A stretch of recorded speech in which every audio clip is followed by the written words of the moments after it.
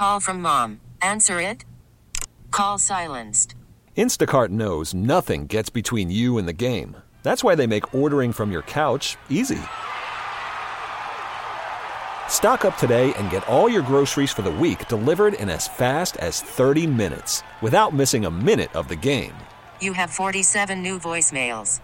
Download the app to get free delivery on your first 3 orders while supplies last. Minimum $10 per order. Additional terms apply. Hey, Rob Bradford here. I have set out on a mission with my good friends at FanDuel to prove what I have known for some time. Baseball isn't boring.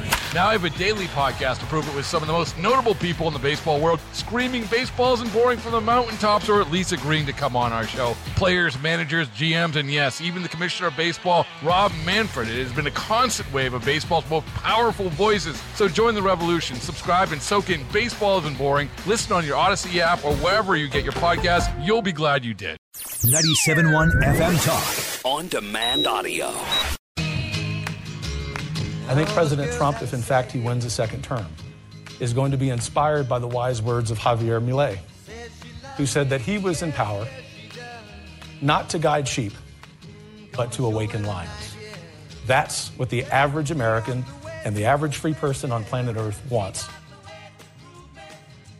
The stars at night are big and bright, deep in the heart of Texas. Dr. Kevin Roberts there from the Heritage Foundation at the World Economic Freedom concert, the concert meeting last week in Davos. And I have to tell you, Genevieve Wood, I was applauding for him during the time that he got on that stage when he just schooled those globalists. Can I tell you that? Well, I will pass that on, Mark. He's gotten some really good feedback, and we were very, very proud of how Kevin represented not just heritage, but he talked about the everyday, not just American even, but just people around the world who want to live their lives and don't want government, whether it be in the United States or other parts of Europe or other parts of the world, telling them how to live every minute and second of their lives. And that's not something most of the folks at Davos probably agreed with, because, as you know, they like to fly around in their private jets and do what they want, but tell the rest of us what we can eat and what kind of stoves we can cook and what kind of cars we can drive. So it was probably a rude awakening, but we'll see if he gets invited back. Well, yeah, no kidding. I mean, he's telling them, listen, the average person understands that the cure for climate change is a lot worse than the changes you're seeing. They understand that, but the globalists don't see that. You want to tell us X is the answer when everybody else knows it's Y. I love that he explained that to them, because they're not getting that feedback from anybody else. No, they're not. And look, I think the bottom line is, I think many people in that room may know that climate change is not what they've all claimed that it is, but it's their way of trying to control larger parts of the population. They want to make up the rules. They want everybody else to live a certain way while they get to do what they want. And they basically promoted lies in that agenda. Yes. Thankfully, I think many Americans and hopefully other folks around the world are waking up to a lot of that. It's a good thing. Genevieve, this is Kim. I wanted to talk about this. Hey, Kim. Hey, good morning. I wanted to talk about this study. It's an article on the Daily Signal about how the number of children living with two parents is increasing, because that's certainly not the narrative that you hear. No, and it's good news. It's not perfect. We're talking that you end up with now children as of the end of last year. I think we believe almost 71% are living in two-parent homes. Not all of those are two-parent married homes, but the majority are. And that is good news, because it's not happening just among one group, but it's among, I think, all racial and ethnic groups. And it's good news because we know that study after study after study shows children who are raised in two-parent homes do better academically, they do better emotionally, they do better physically, and just have better outcomes in general than children who unfortunately come from broken homes. And so that's good news for us to see. But I mean, you have groups like BLM that are very open about trying to break apart the nuclear family. That is one of their missions, basically.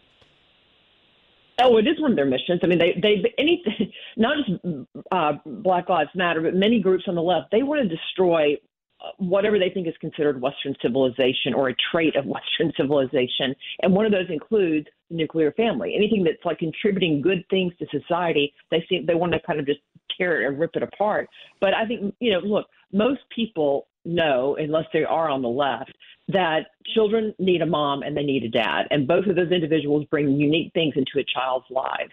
And so having both in a stable environment, that has more to do with how the outcome of a child's life than how educated the parents are, how much money they make. The very fact that they are together raising that child is more of a factor in that child's life than their economic background or their social status. Yeah. And that says a lot about the contributions of parents. Oh, it absolutely does. And in fact, they quoted somebody in the article from the Center for Human Dignity who pointed out that around the world, the number of children killed through an abortion, things have gotten worse over the past few years with one exception, married women. Those numbers have dropped.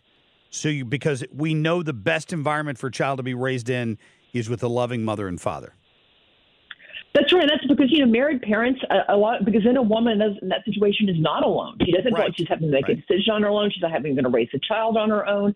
And I think it gives more women the freedom to say, I want to keep my child. Mm-hmm. And so, and you've got a supportive family unit there to do that. So it's encouraging news. We shouldn't pretend that it's all okay, because it still means that 30% of children in the country are not being raised in a more stable environment like this. And this is not in any way to denigrate single parents who for no fault of their own are in the situation they're in. But we can't ignore the facts because we're worried about, we don't want to offend a particular group. The facts are the facts. Children do better when they're raised in a two-parent home. That's a great point. We appreciate it. Genevieve Wood of the Heritage Foundation. Go to dailysignal.com to read that story and others. We appreciate you, Genevieve. Thank you. Have a great day, guys. Yep, you too. Good to get you on here as always. Get more at 971talk.com. Hey, Rob Bradford here. I have set out on a mission with my good friends at FanDuel to prove what I have known for some time. Baseball isn't boring. Now I have a daily podcast to prove it with some of the most notable people in the baseball world, screaming baseball isn't boring from the mountaintops, or at least agreeing to come on our show. Players, managers, GMs, and yes, even the commissioner of baseball, Rob Manfred. It has been a constant wave of baseball's most powerful voices. So join the revolution. Subscribe and soak in Baseball Isn't Boring. Listen on your Odyssey app or wherever you get your podcasts. You'll be glad you did.